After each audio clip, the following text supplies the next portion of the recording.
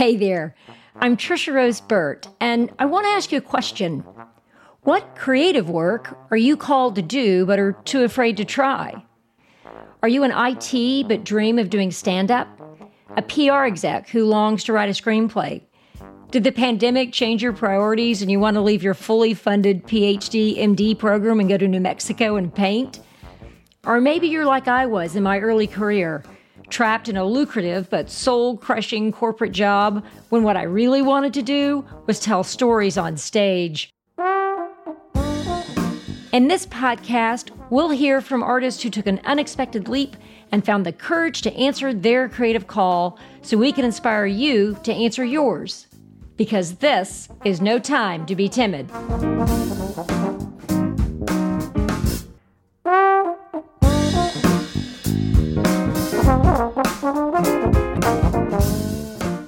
Welcome to the show. In this episode, we're going to explore the sixth principle in the No Time to Be Timid manifesto: practicality is overrated.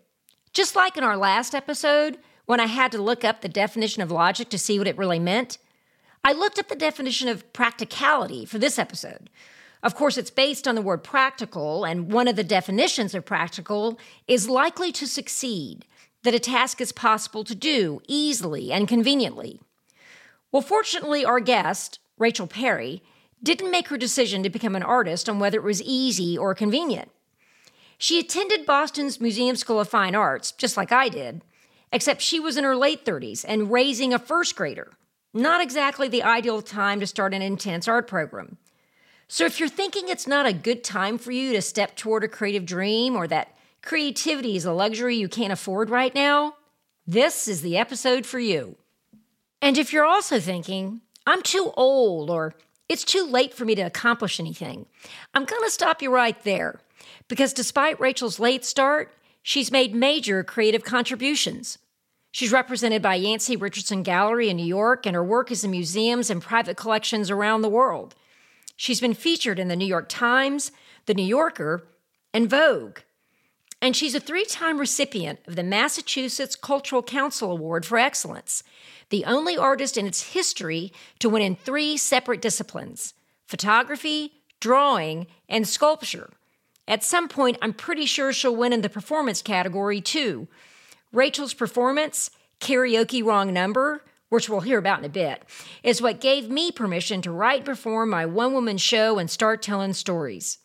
And if you're thinking, I don't have the materials or the space to make artwork, well, you'll have no excuses at the end of this episode, because Rachel often works at her kitchen table or on the go.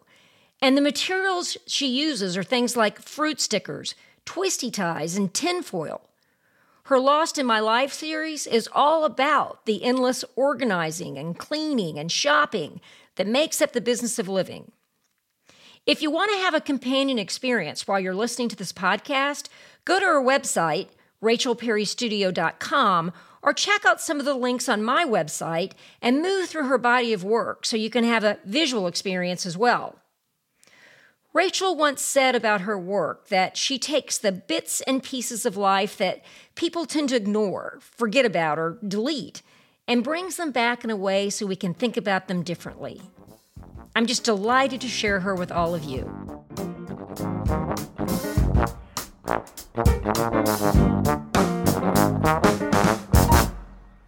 Hi, everyone. It's Trish Rose Burt, and today I have with me Rachel Perry, who's a wonderful artist and a dear friend. Welcome to the show, Rachel. First, I want to say thank you for having me, and congratulations. This is very exciting. This is your new endeavor, your podcast. Well, and you were part of the cheerleaders for that. We were talking about this last April, and you're like, Trisha, you really ought to do a podcast. I was like, oh, yeah. I think I'll think about that.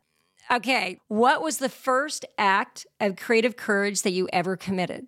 I imagine it was probably when I was about 4 years old and was living in New London, Connecticut.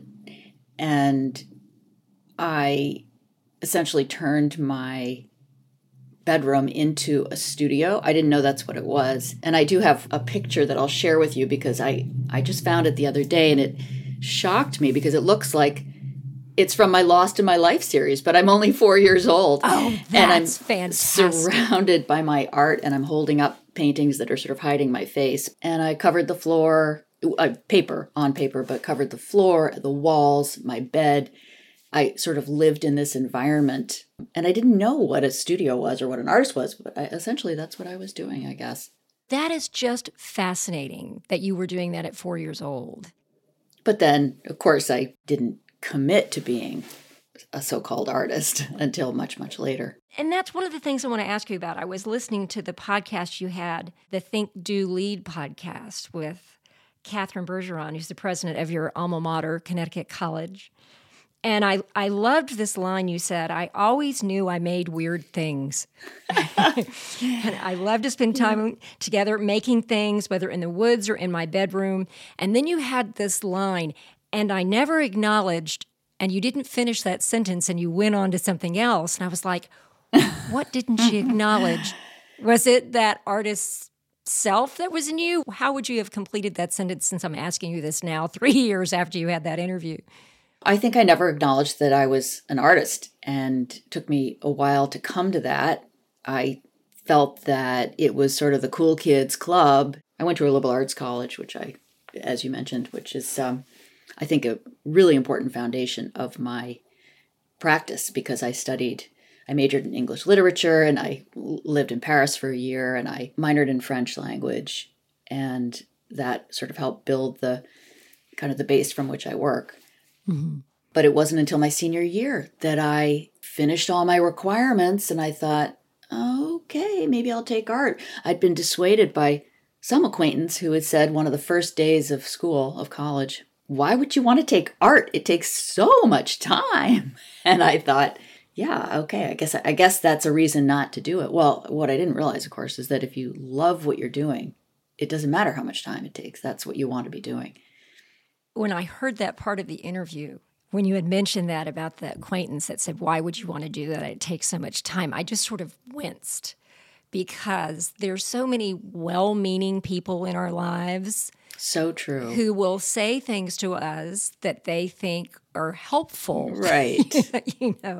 And they thwart us. It takes us off a path. And whether we're an aspiring artist or a practicing artist. I mean, I remember watching that Linda Ronstadt documentary, and they were telling her, no, don't do opera and the Pirates of Penzance. No, don't do the Spanish album, which is now still the best-selling Spanish album. There's always, particularly if we're thinking about doing something creative or artistic or anything new, someone's going to be telling you, you'll never make a living doing that.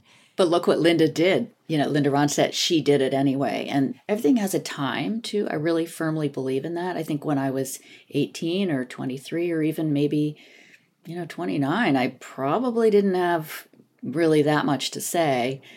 And it didn't happen until I was 36. And I actually saw what my mother was doing. My mother had had a whole career as a research scientist for Dr. Edwin Land at Polaroid. She was one of his inner circle and had this really engaging and impressive career. She co-authored something in the journal Nature with him. And, she was really doing amazing things, but she had always wanted to be an artist. And she started taking one day off from work, and she started very slowly dipping her toe in by taking a course and then another, and she ended up going full-time to the museum school. She went to the museum school She as well? did. I didn't know that.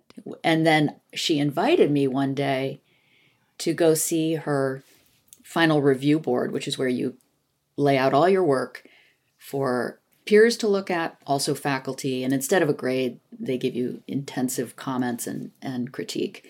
And everything gets written up. And I saw the work that she was doing, and I was completely blown away.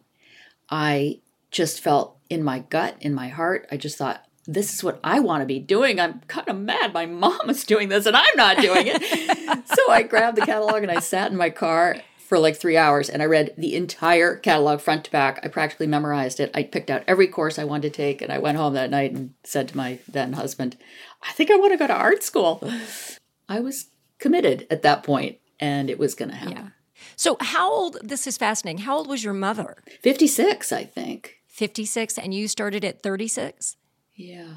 So I just love that because there's always that excuse, I'm too old, I can't, it's not practical. Well, we had a 91-year-old in our life drawing class.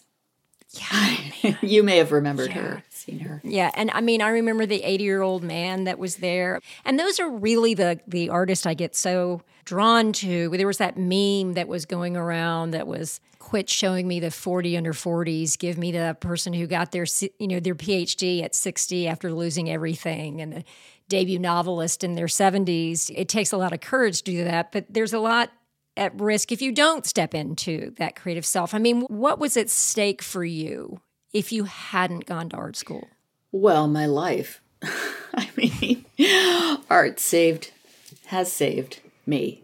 It's what I realize I need to be doing. I'm passionate about the work. I love the ideas. I'm a full expressive human being, with that being so central to my life. A lot of people can talk themselves out of it, out of stepping into that creativity, kind of not knowing what the cost is. Right. And you say that I gave you permission. Well, I think my mother, in a sense, gave me permission. We do help each other out. It does get passed on. One of the conversations you and I had that I loved was the reasons why you work with the materials that you work with. And you were saying that you had to go pick up your son in carpool, so you didn't have time to wait for the oil paint to dry. So tell me about why you work with the materials you work with. I think people often think they have constraints, and they look at constraints as just that, as opposed to opportunities. And you've turned it on its head. Oh, yes. Well, you and I both had a professor at the museum school, Rhoda Rosenberg, indeed, who said to me early on, I think the first class I ever took there, you never have enough money, time, or space, so get over it. And exactly. That was the best advice. It's true. Don't make excuses. Just get there. So I think, for me, it came to me later. I realized, this is why I gravitate to these materials that I can pick up and put down. Things like twist ties, or using stitching, or assembling bread tags. I don't have to wait for anything to dry. I'm too impatient for that as well. Although I do have great patience with my materials, much more so than I do with people. I was a little bit frustrated by the fact that child rearing does take so much of one's time. And I devoted myself fully to it because I only had one child, knew I was going to only have one child, and wanted to be there every moment. And I really was. That's not to say that I didn't actually strap a sketchbook on my lap while I was driving carpool and put a pencil in my right hand and drove with my left hand and made a series of 5 drawings, Monday, Tuesday, Wednesday, Thursday, Friday. As a way to keep working even when I felt I couldn't work. And I did a lot of things on the kitchen table, and I still prefer to have my studio at home, although that makes it a much smaller studio because space where you live is more expensive, obviously, than studio space you could rent. But for me, I love to come in and check on my babies at 11 o'clock at night before I go to bed and sort of see what I've been working on that day and kind of fill up the energy. So when you say babies in that sense, you're meaning your art babies as opposed to your the real babies. I mean in my art babies, yes. Looking at your videos around your residency at the Isabella Stewart Gardner Museum, and when you had the wonderful installation on the side of the facade, and I loved this line, I happened to be in the kitchen when I came up with the idea to use tin foil because it was at hand. I just loved it. It's like, what can I do with this? It's right in front of me. Right. That's really part of how I operate. People have asked me, well, what is this, why? And very hard to trace where an idea comes from or where my proclivity toward using, I won't say common materials, but materials that are at hand comes from. But I do wonder if it has something to do with the simplicity, the beauty that I experienced as a child when I lived in Japan. I was born there and then lived there on a couple different occasions. And I feel that is deeply ingrained, kind of an efficiency with my material, if that makes sense. It absolutely makes sense. You know the book, The Unknown Craftsman by Setsuya Nagi? He's a Japanese potter.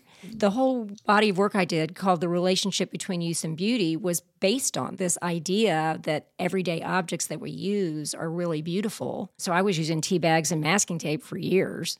I think that Japanese aesthetic and way of approach is all in your work. I agree. Yeah. You went and gave a fabulous address at the Montserrat College of Art. And one of the things that you say, which is, I thought this just completely speaks to her work and how you navigate through life, and I think needs to be tattooed on most of our arms, which is the fullness of your attention requires exquisite empathy. I just love that phrase, exquisite empathy. And from there, beauty flows even from the unbeautiful. It was really a very moving line to say.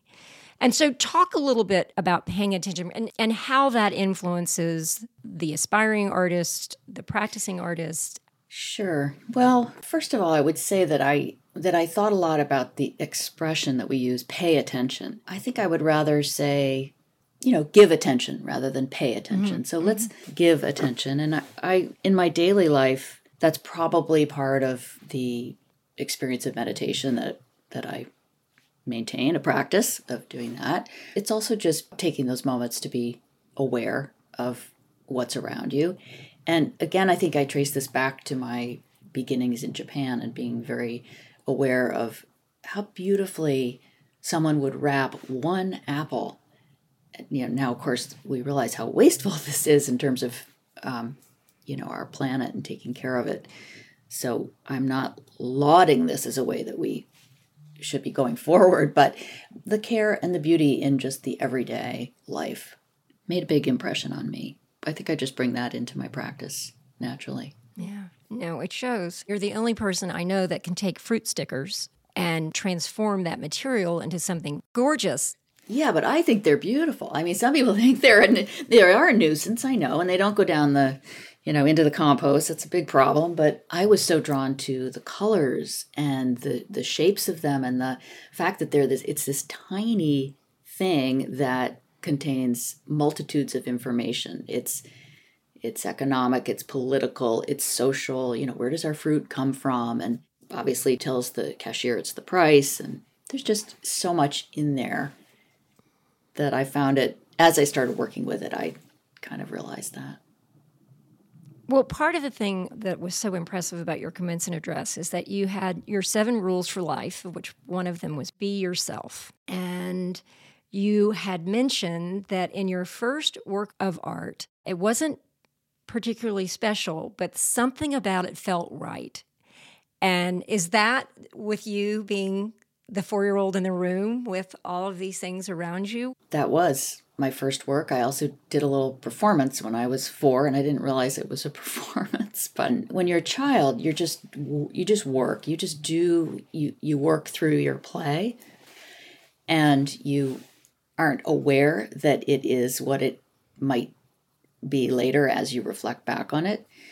For example, I set up a little office outside of my parents' bedroom. Apparently, I took a tiny chest and I had all my supplies neatly organized, and I would go to work and I would sit at my little table and do my work. And then with my sisters, I was probably a little older, but I created a library. So people had to check out the books that, were that were the family's books. But I think that what we're doing as kids, it's just so indicative of where we're supposed to be as adults. Right. I mean, I have a poster that I found when I was at my mother's house a couple of years ago that says, "Please come see me in a play Thursday at 1 p.m." And I probably wrote this thing when I was 8 years old. And I thought, nothing has changed. Nothing has changed. Exactly. Your performance and Karaoke Wrong Number, which is where I've just got to say right now, really transformed me, because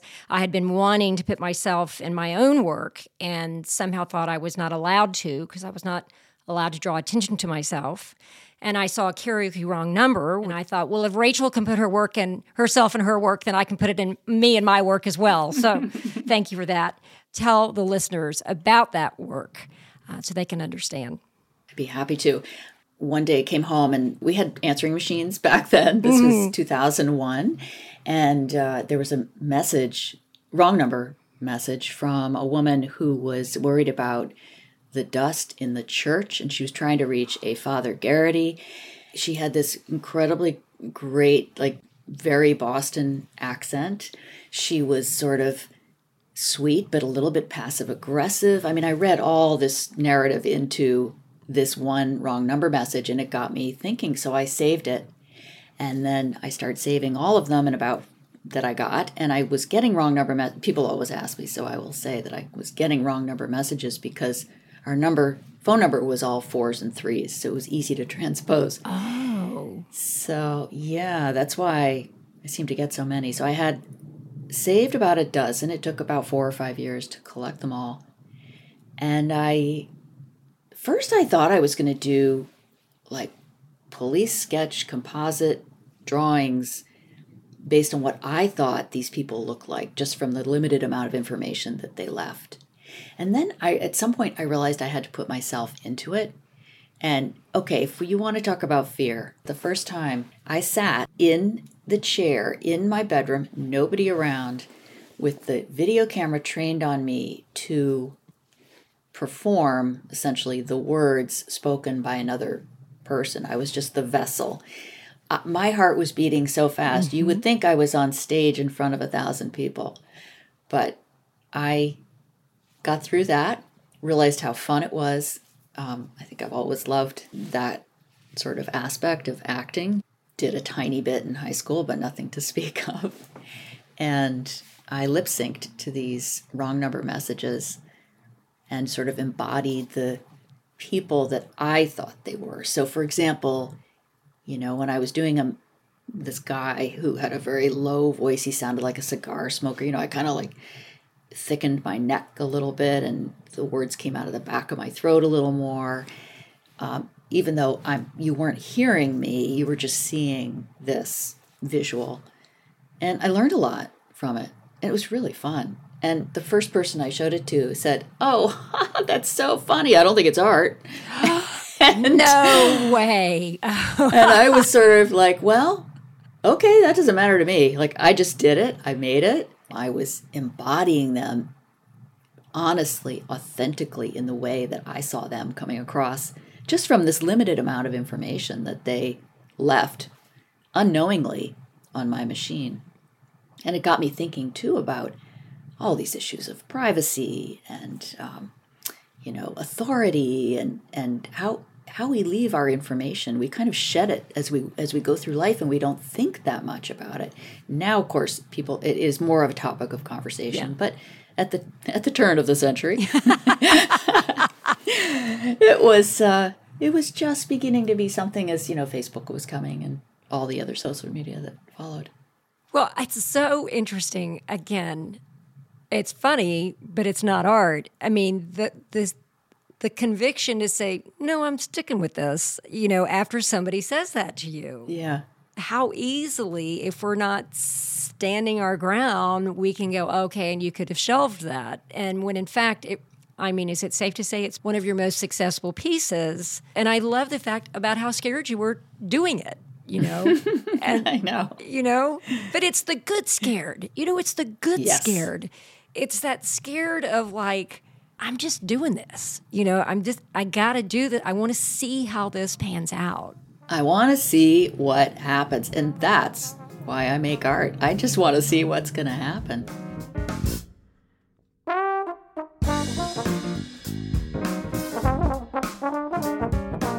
We'll get back to the second half of our conversation in a moment, but right now I want to tell you about our sponsor, Interrobang Books, a Dallas-based independent bookstore with a terrific online collection.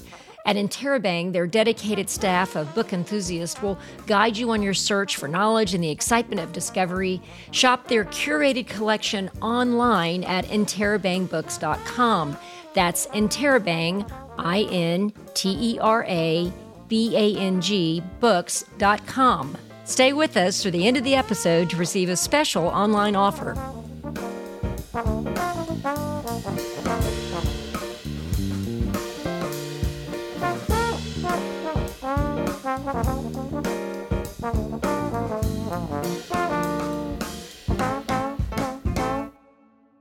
Talk to me a little bit about your daily practice. For well over a decade, I have been tweeting once a day, only once a day, exactly 140 characters, the daily life of a working artist. And that, even though Twitter expanded to 280 characters, I've kept that 140 character absolute, actually, I will say, not even maximum, because I do it exactly 140 characters. Because this is something that you and I have talked about, having rules, having limits actually helps you be more creative, I think, certainly for me. And so I've been doing that. And I actually have a list that every morning, I make a little box, and there are 4 things, and it's meditate, exercise, studio, tweet. Oh. And that's my day. Pretty much every day I feel that is what makes the day a good day for me, to do those things. Yeah, the simplicity of that. It's manageable. Because studio could mean I took 1 stitch, or I walked in and I took a deep breath and I looked at things, and then I ran out because I had to go, do something else. My husband Eric had his accident about 18 months now at this point, and it was all consuming. I would walk into my studio and just stand there. Yes. I would just stand there and go, okay, this is still here. The space is still here. And I would touch stuff, and then I would go back and do what I needed to do, but it is sometimes just grounding ourselves. And keeping the energy alive in there just by visiting and being there and having your presence in it. Listeners who are practicing artists or aspiring artists, there is something about having this daily thread of work, whether, like you said, it's 1 stitch, or whether it's the blessing of a whole day where you can spend a whole day doing it, but sometimes that's not possible, Right, or even just the thought, just taking a moment to think about your practice. I am so fortunate. I get to do what I want every day. Yeah. I mean, I've worked my life in a way that I can afford to do that. I'm one of the fortunate ones that I get to make art. And I don't think when I'm making something, is this going to sell? It's more, I need to make this. Let the chips fall where they may. I'm going to challenge you a little bit on saying I'm one of the fortunate ones that gets to make art. You work really hard at this.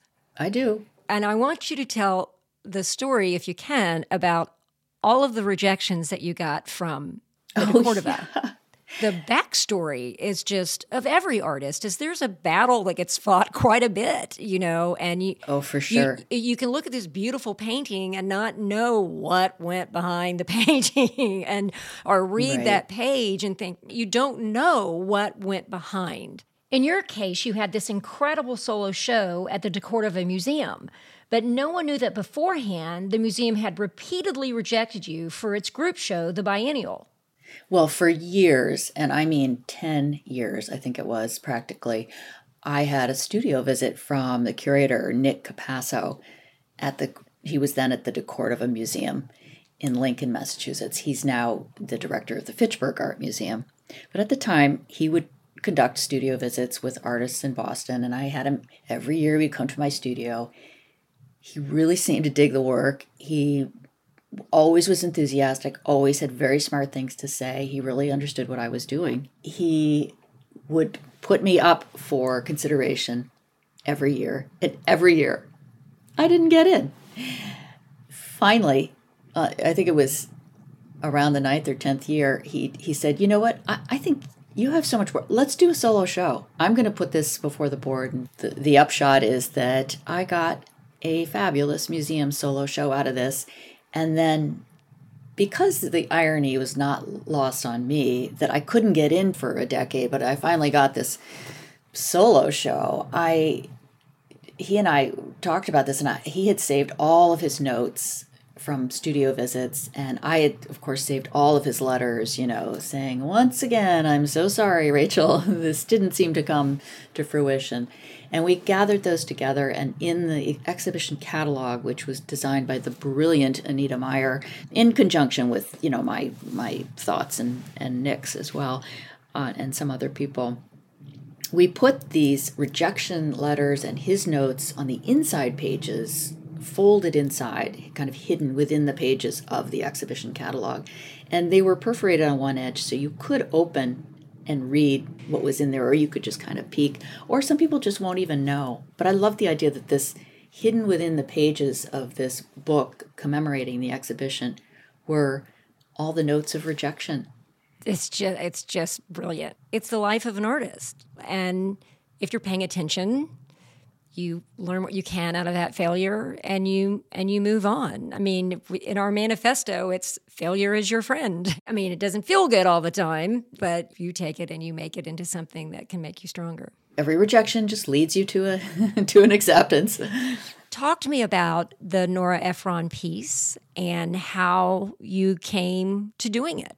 I was so happy and excited to be commissioned by the New York Times for their issue called The Lives They Lived, which, as many people know, it's this, wonderful issue they do at the new year, and it just celebrates the people who've died over that last year. They invite writers and artists to do a page. And just to interrupt you quickly, I wait for the last Sunday in every December to go get the hard copy of the paper so that I can read every single one of those obituaries because they're brilliant. And I was just so excited to stumble across you. Thank you. Well, I agree. It's the issue that you definitely want to get, that I always want to get in the hard copy. So the art director there they've commissioned me for a couple other things, so I was excited to work with her. And I requested an actual hard copy of the New York Times the day that Nora Ephron's obituary came out, because I realized she had died within that year and I wanted to do a tribute to her. And so they sent me the actual newspaper, and from the obituary I cut out the tiny letters and formed the text from the script that she had written for the scene where Meg Ryan fakes the orgasm in the deli. And when Harry met Sally. When Harry met Sally, exactly. So it formed this little, very tiny, intimate collage. One more thing about the Nora Ephron piece. I got an email out of the blue from a woman who said she was Nora's personal trainer for many, many years, and she saw the piece in the New York Times, and she said Nora would have loved it. And that just made me so happy. That's fantastic. I think that's so much about your work. It's beautiful, but it's also very smart. I think I use beauty as a strategy, really, to get people to come around and take a look. And then if you want to go more deeply, you can go more deeply. Yeah. And think about the other things I'm talking about. In my work, I can talk about some pretty heavy topics sometimes. I had a friend of mine say that I cook things in comedy so people can eat them. That's great. I mean, if you're talking about infidelity and, divorce and, all this kind of stuff. But it's the same with you. Your strategy is beauty. So people will come in and then get into some topics that may be deeper or more profound than they were expecting. The very first mature body of work that I did was about my son's long 3-month hospitalization at birth. And that was a way for me to process the pain of this experience that I had. It's life, it's death. It was an extraordinary piece. Yeah, I can remember seeing that at your solo show at the Decortifa. It just showed so clearly the enormity of that experience for you. But it was beautiful. What can we look forward to from you in the future? The pandemic has really slowed things down, pushed things off. But I have just gotten word that the performance that I am collaborating on with Daniel Fish, Ted Hearn, who's a composer, with the poetry of Dorothea Lasky, called In Your Mouth. And we've had our world premiere at the Walker Art Center, but that was pre-pandemic, and now we have a date for Carnegie Hall in October 2023. So that's a good thing. But I want to say a little bit about, real quick as we wrap up, In Your Mouth, which you're touring again, and what Ted Hearn had to say about you.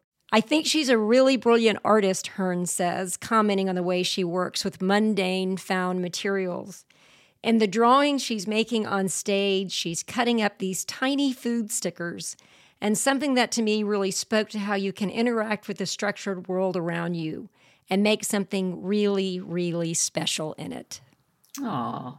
Yeah, but that's exactly what you do, Rachel. And so we're just delighted to have you on the show. Thank you so much. Again, everybody go to rachelperrystudio.com. And thank you so much again, Rachel, for joining us. Thank you, Tricia. It's always a delight to talk to you.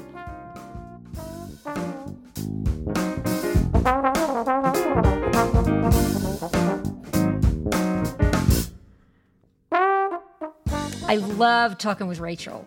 Her commitment to her practice is so inspiring, and she always gets me thinking. Here's a few questions for you to think about, too. Is there something you'd like to do, some chance you'd like to take, but it doesn't seem practical? What materials are right in front of you that you can use to start making art? And if you don't have one already, what daily practice can you begin?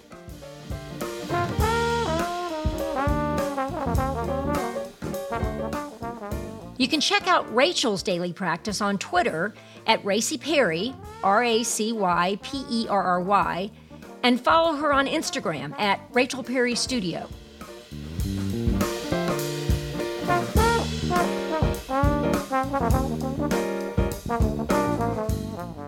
If you haven't had a chance to download the No Time to Be Timid Manifesto yet, make sure to visit my website, TriciaRoseBurt.com.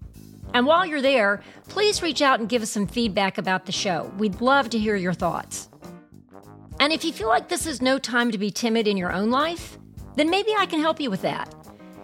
In my private coaching practice, I help my clients to tell and live better stories. Some of them are artists and creatives who want to express themselves in a new medium. Others are leaders who want to motivate groups to take action. And many of them are business professionals who want to better communicate with their customers and employees.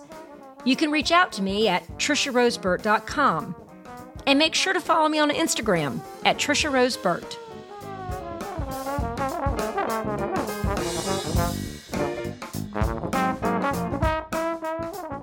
One of the most important resources in my studio is my library.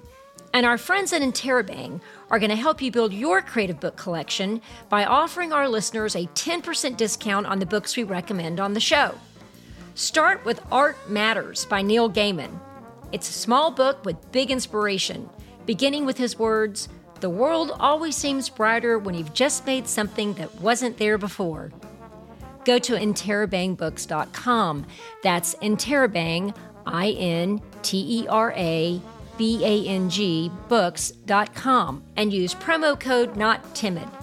Again, that's interabangbooks.com. Promo code NOTTIMID. Thanks for listening. I hope you'll join us for episode 7, Constraints Are Opportunities. We'll be talking with Dan Herlin, an international award-winning artist and pioneering puppeteer who makes puppets that are impossible to describe. Make sure to tune in. And remember, this is no time to be timid.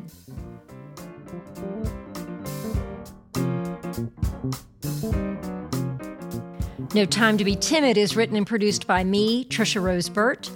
Our executive producer is Mia Raveno, and our sound engineer is Adam Arnone of Echo Finch. If you like what you hear, please spread the word, subscribe to the show, and review us on Apple Podcasts, Spotify, or wherever you listen. No Time to Be Timid is a presentation of I Will Be Good Productions.